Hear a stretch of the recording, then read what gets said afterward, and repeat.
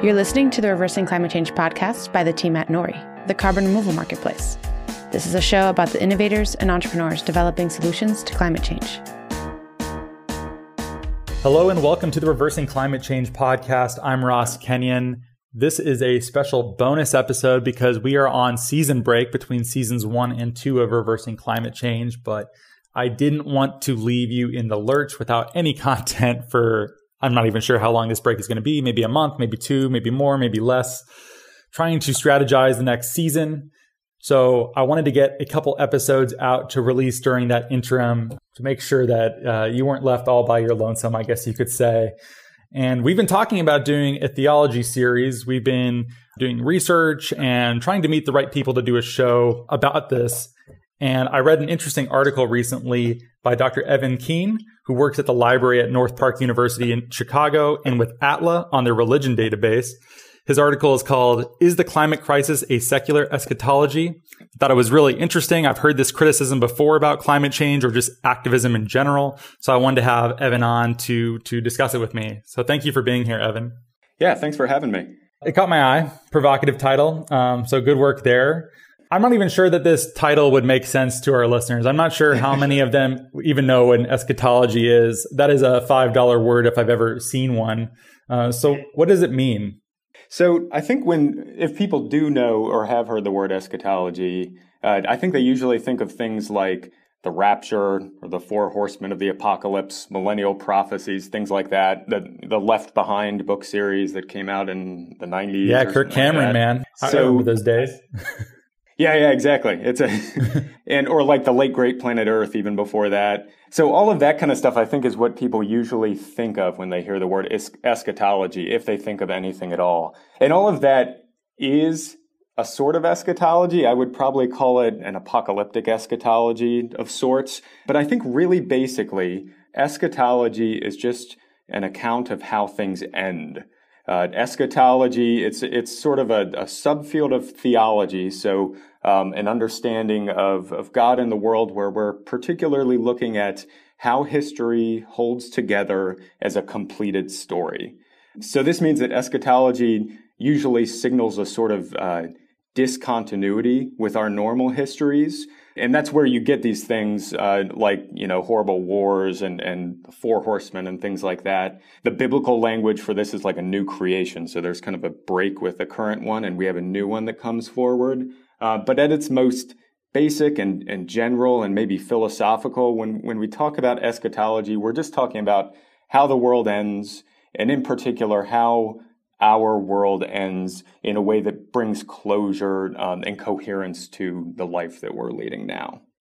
Okay, that makes sense, and I think is good groundwork for anyone listening. And I think the connection to climate change should be relatively clear. I mean, it seems like there has been a dramatic increase in the weeping and gnashing of teeth over climate change, I think you could say. People are scared that this might be a sort of end time scenario and what that looks like. And I've heard this particularly from conservatives for a very long time, that there's going to be some sort of crisis. So if you're a Marxist, maybe you think about this as class struggle within historical materialism. You have this like dialectical process where you go from feudalism to capitalism, and there's these internal tensions, and eventually that leads to a final crisis. And then there's a brief period where there's a communist state. And then after that, we live in a classless society that's basically anarchistic, and we all live in harmony. And this is sort of like, that's a form of eschatology, and it's secular. You could say that, right? Mm-hmm. Yeah, I think that's fair. And in the article you mentioned, I kind of push back on that a little bit, but I think ultimately that's fair to call something like that a secular eschatology of sorts. It isn't necessarily, people use it or they weaponize this term as a way of casting doubt on it, where it's a way of calling someone a utopian, I think. So could climate change be a secular eschatology? But it doesn't necessarily have to be bad or criticism of that way of conceptualizing it, does it? Right. So I would say, and I think you're right, I definitely, this is something that gets dispatched and weaponized against certain ways of understanding either the near or far future.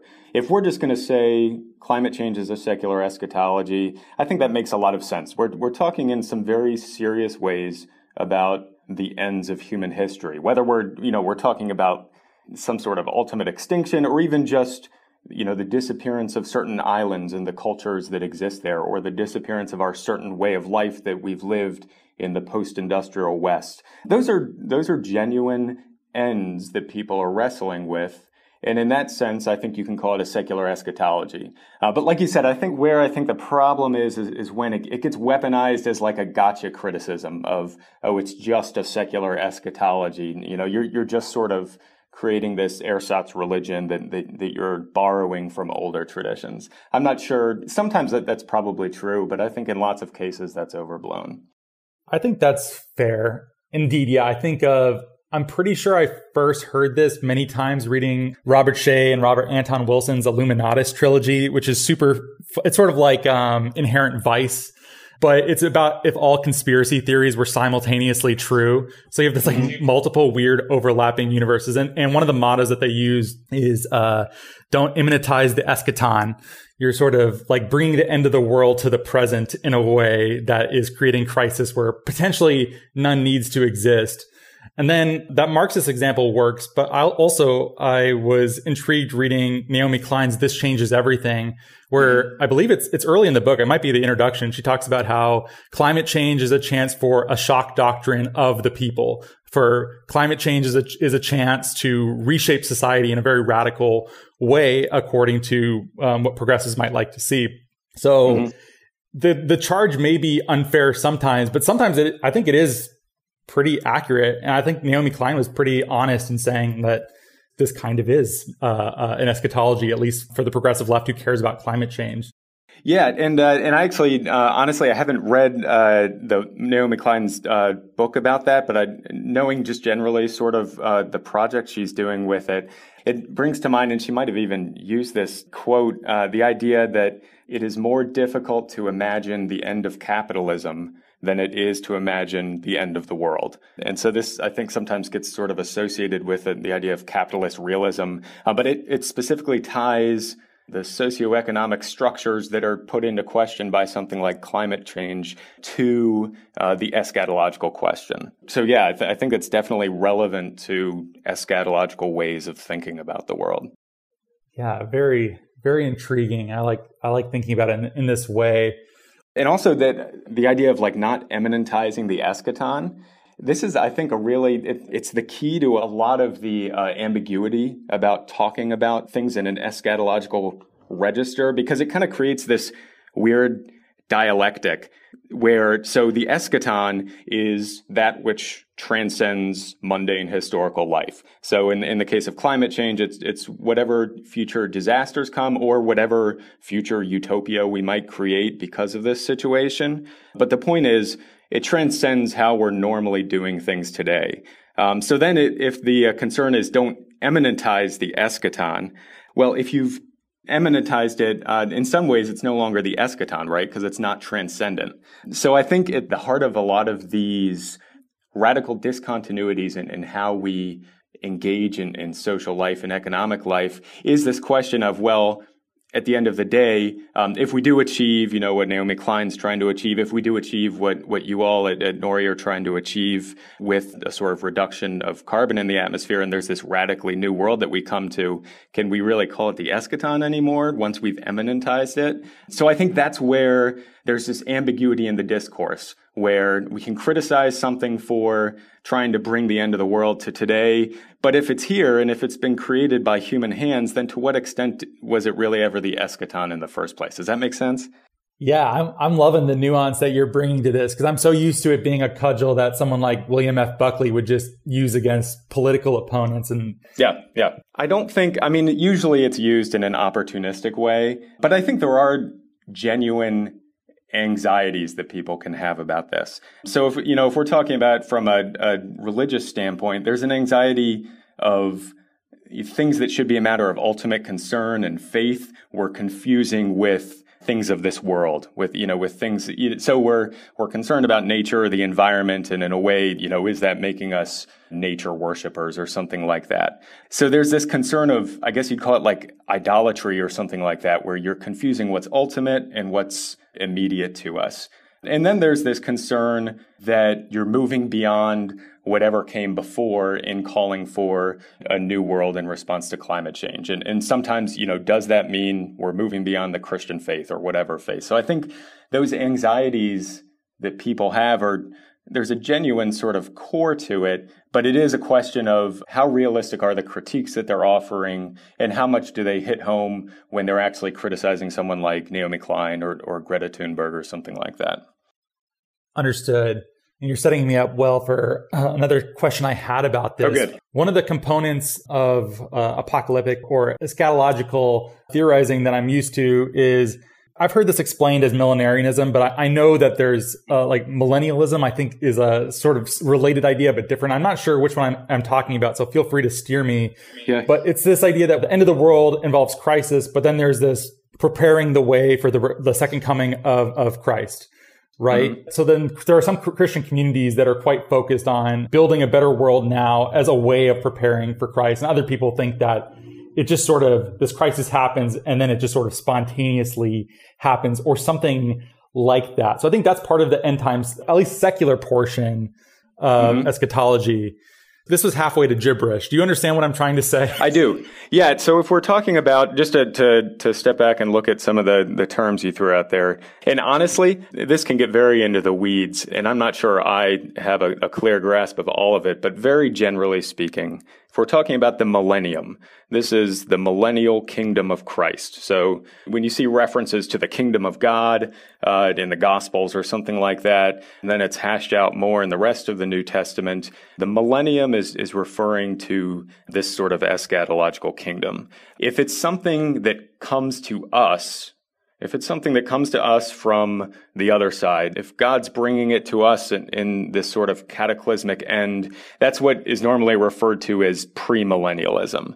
And that's the stuff that gets the most attention in the United States especially. That's all the rapture stuff where there's a focus on sort of Jesus coming in glory, and then that brings in the kingdom. The other side of that, where you talked about sort of us paving the way toward getting to the millennium, would be post-millennialism. And that's connected more with the social gospel tradition in the U.S., where people were trying to do sort of kingdom work, working with the poor and lowly and things like that. And that's much more an understanding of it sort of not coming out of human power and resources, but the fact that humans had a part to play in the narrative that brings us to the end. So yes, I think you're being clear. Sorry, just to make a short story long, that's sort of how it all kind of plays out. And then within that, there are, plenty of different subdivisions for theologians to have chances to disagree with each other about it. Cool. Yeah. Thanks for teaching me more about that. I'm grateful. One thing we've danced around a little bit, and given that I work in the environmental and climate space, I hear this sort of thing a lot about how people perceive the nature of time. And a lot of people, given that they have environmental leanings, tend to look back to indigenous traditions or even just old European traditions too, the old pagan ways where it's all about cycles, right? Empires rise, empires collapse. There's seasons. There's really not sustained progress. We might grow some and then we retreat back, which is true for, most of settled human history. The standard of living was essentially the same until I think the 17th or 18th century. And then you hockey stick up. And then we have that Whiggish view of history where things are constantly progressing and getting better. But that's a pretty new thing in the human experience. But one thing I thought was really interesting in your work, this article encouraged me to look a little bit more into, was the idea that Christianity supposes a linear view of time, right? So you have God creates the world, the universe. There's Eden. There's the fall from grace. Jesus shows up. He's crucified. He's resurrected. And then the end of history comes when he returns. And that's linear, right? That's not a cyclical view of history. Right.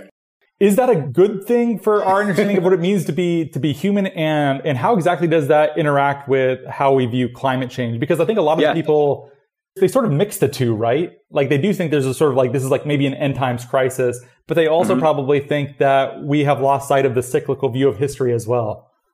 Right. So I think it's one of those things where you can't just say this is a good way of looking at things or a bad way of looking at things. All of this is so...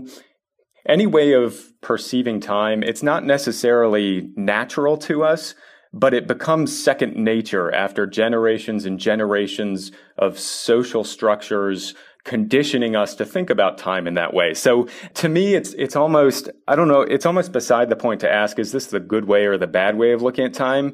Because you and me and anyone, living within a Christian or a post-Christian context is going to look at time relatively linearly, even if they try to push against that. So to a certain extent, I think it's that was sort of settled long before we came along. I would say, first of all, actually there are circular aspects to thinking about time within the Christian tradition as well. And this would go for like Judaism, with the cycle of holy days throughout the year based on the harvest and things like that. In the Christian tradition right now, I don't know when we're airing this, but right now it's the Advent season. So that's the beginning of the Christian yearly cycle. And the end of the Christian year is actually a time of judgment, or of reflecting upon the judgment of human sin. And Advent, at the beginning of the Christian liturgical year, actually almost has an eschatological sense to it, where we're looking forward to something, and what we're looking forward to is Christmas, right? It's the birth of the Messiah. So there's a sense in which cyclical and linear conceptions of time are wrapped up together in Christianity. And I suspect, in more circular conceptions of time, there's also linear aspects there as well. So for me, the question is, how do these basic ways that humans understand the world around them help to make sense of reality for us? And if we look at, and I'm not a climate change expert, I'm a theologian, but if you look at the numbers, I think we see things that are unique and not cyclical in human history. And we see throughout sort of the development of the industrial West, we see a linear progression for good and evil. There are aspects of our history that make more sense to explain through a sort of trajectory toward a particular end, whether that's a good or a bad end. There are also feedback loops. There are natural cycles that are extremely important for understanding our future given the climate crisis. And those are maybe it's more helpful to think of in terms of a cyclical sort of temporality. So I don't think it's either or. I think in some ways we can't do much about it in terms of adjusting what schemas we use to think about time. And I think the most important question really is, can we think in a theologically more critical way about this stuff so that we can have a better account of what's coming in the near future? Such an academic, Evan, giving me these wiggly bit from column A, bit from column B kind of answers. Yeah, a little bit of both. Yeah, no, I think that's all fair. And it is interesting to think about because I think these two conceptions of time broadly are posed against each other. And obviously we utilize both and in different ways. So cool. I guess my question in a way, if we want to look at other ways of conceiving time as more cyclical and maybe more helpful and more healthy, I guess, to connect with the humans as a part of the natural environment, that's great. And then I think the question there is, how do you make sense of X, Y, or Z in a way that's better than a more linear sort of account does? And there might be ways where it's more helpful and other ways where it's not. Sorry, I'm kind of repeating what I just said, but No, it's good. Thanks for summing it up. Well, if people did want to learn more about this topic, which I have no idea how people are going to take this. I personally think it's interesting, and I'm looking forward to doing a lot more episodes. I met with a rabbi recently, and I've been trying to develop some stories coming out of Hebrew scripture, and I'd like to engage a lot of traditions who, basically everyone's thinking about climate change. So I wanted to do more of this. But what do you think are some good resources for people if they wanted to learn about the links between theology of various faith traditions and climate change? Where's a good place to start?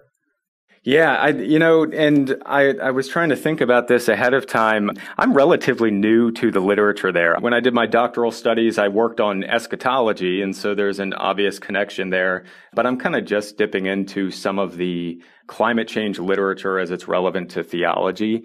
So some of the books that I've read are not necessarily from theologians, but I think they have some sort of theological interest to them, sometimes from ethicists is what I've looked at.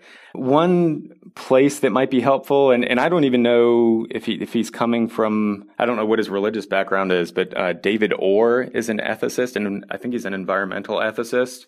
And he wrote a book called Dangerous Years. I found that helpful to think about basic ethical questions that are going to be introduced given the climate crisis. And it's not theology per se, but it might help to give that wider human picture about the crisis. Another person, actually a personal friend, and I mentioned this to you and earlier as well, Willa Swenson Lengel. She teaches religious ethics at Villanova University, and she's done a lot of cool work on the question of hope. So hope is a sort of classic theological virtue, but then looking at hope as a basis for human moral action. So she's really intrigued by this idea that a lot of us in sort of the developed world are kind of morally paralyzed by the climate crisis. And sometimes that plays out in denial. Sometimes that plays out in, writing a screed on social media about it, but never actually getting up and doing anything about it, I guess. And so she looks at hope as something that allows humans to pursue moral action, specifically on climate change. And she's been really interesting for me to read her work on it. The one other one I'd mention, and this isn't on climate change in particular, but it's on having a wider natural scientific perspective on the questions that theologians are asking. So John Polkinghorne actually is a scientist, but also theologian. And he wrote a book called The God of Hope and the End of the World. And I think he does a really good job of pointing out that Christianity and other faith traditions have lots of old stories about how the world ends and how we fit into that. But we haven't thought enough about how the world ends multiple billion years from now in the deep history of the universe, and what's the religious significance of that. So he does a good job of, as a scientist, saying these questions are still relevant, but we haven't reflected theologically on them well enough because we're tied up in these sort of action-packed narratives like the Left Behind series or something like that, and we're not thinking about, what happens when the Earth is irrevocably changed because of climate change. What happens long after our species becomes extinct, and what is the theological significance of that? So those are, I think, a few that I would point to. But this is something that I'm kind of learning a lot about as well. So sorry, I wish I could be more helpful. I think there's a lot of people. Oh, the one other thing I wanted to mention, I'm talking about the end of the story here. A lot of theological reflection on climate change is about what's referred to as creation care or stewardship of creation. So I think people could find a lot of helpful stuff looking at people who are talking about creation care. That's kind of the bulk of what Christians and other faith traditions are looking at in relation to climate care. For me, I'm more interested in kind of the pessimistic end of the story and worst case scenarios and how do we think about that theologically. But that would be worth other people looking at. Great. No, those are great recommendations. I'm sure you just added to my and listeners' ever-growing reading list. So thanks for doing that, Evan. Yeah. And then one question that you suggested for me, which I'm thinking about and still trying to wrap my head around, and listeners, if you have any ideas for good leads or for good topics related to climate change and theology, feel free to email hello@nori.com. But what sorts of, theologically inflected questions does climate introduce into theology as a discipline? Or thinking about the idea of the Anthropocene. What's on the frontiers of theology? Because I'm sure when people think about it, they're like, hasn't this stuff all been solved since like Aquinas or like Augustine? Like, is there more to do in theology? It seems kind of settled. And that's the problem, right? I mean, people, hear about what I do. I'm a theologian, and it does seem like it's sort of you dust off the old books and you read the answers that have already been given. And we do a fair amount of that. But theology is ultimately about understanding human faith and how it works. And that's something that looks vastly different today than it did before. So I think within the Anthropocene and on the verge of a climate crisis, the sorts of questions I'm asking at least have to do with some of the books I mentioned already, Human Moral Motivation. What motivates us to respond to a crisis like this in a way that's helpful rather than violent and self-destructive? I think that just the mere concept of the Anthropocene raises questions about the nature of humanity and its relation to other species and its relation to the creation. So to what extent can we understand ourselves in a way that also incorporates us into geological time and biological evolution and things like that? And there's lots of good work being done on that right now. Climate change ultimately isn't just about nature and the climate. It has a lot of social ramifications. So we are going to have migration crises. We're going to have political crises that follow along with any changes in our environment. So theological questions that ask about human belonging and exclusion, about our neighbor and our duty to our neighbor, about the nature of political boundaries and the moral commands that transcend those political boundaries and what we owe to our neighbor in a time when a lot of this is going to become unstable. I think theology has a lot of capacity to help us look at social complexities and make sense of them in a way that's coherent and articulate. Oh, well, this is a whole new area of inquiry for the podcast. There's a lot of topics that I'm sure people would be interested in hearing more about. I'm interested. Yeah, I'm super glad that you're looking into this. So I think it's great, and it sounds like you're off to a good start with it. So, well, you're a little biased, Evan, because you started it. I am, yeah. Yeah. Well, thanks so much for being here, Dr. Evan Keen. Very grateful that you made time to do this right before the holidays. We're about to break for, this is what, December 20th right now. So thanks for squeezing me in. Oh, no, I'm glad to do it. Yeah, thank you. And one other thing, too, is there any work of yours that you'd like to share or some place where people could keep up with what you're working on?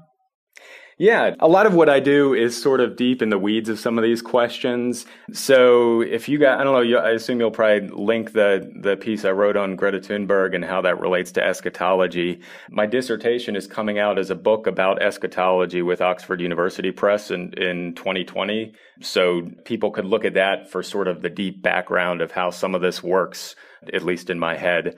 Yeah, I think that's kind of the big one I would point to. I hope to do more with climate change related questions, but this is honestly kind of my first foray into it as well. Well, great. Well, we'd love to have you back to talk more if we can find a good way to do so. Well, thank you again, Evan. Thank you. Thanks for having me. My pleasure. And if you like the show, please rate and review us in iTunes, Apple Podcasts, or Stitcher. Thanks for listening. Stay tuned for season 2 of Reversing Climate Change. This is just a neat little bonus episode that gives you a taste of some of what we're thinking about for the next season. And thank you so much for listening.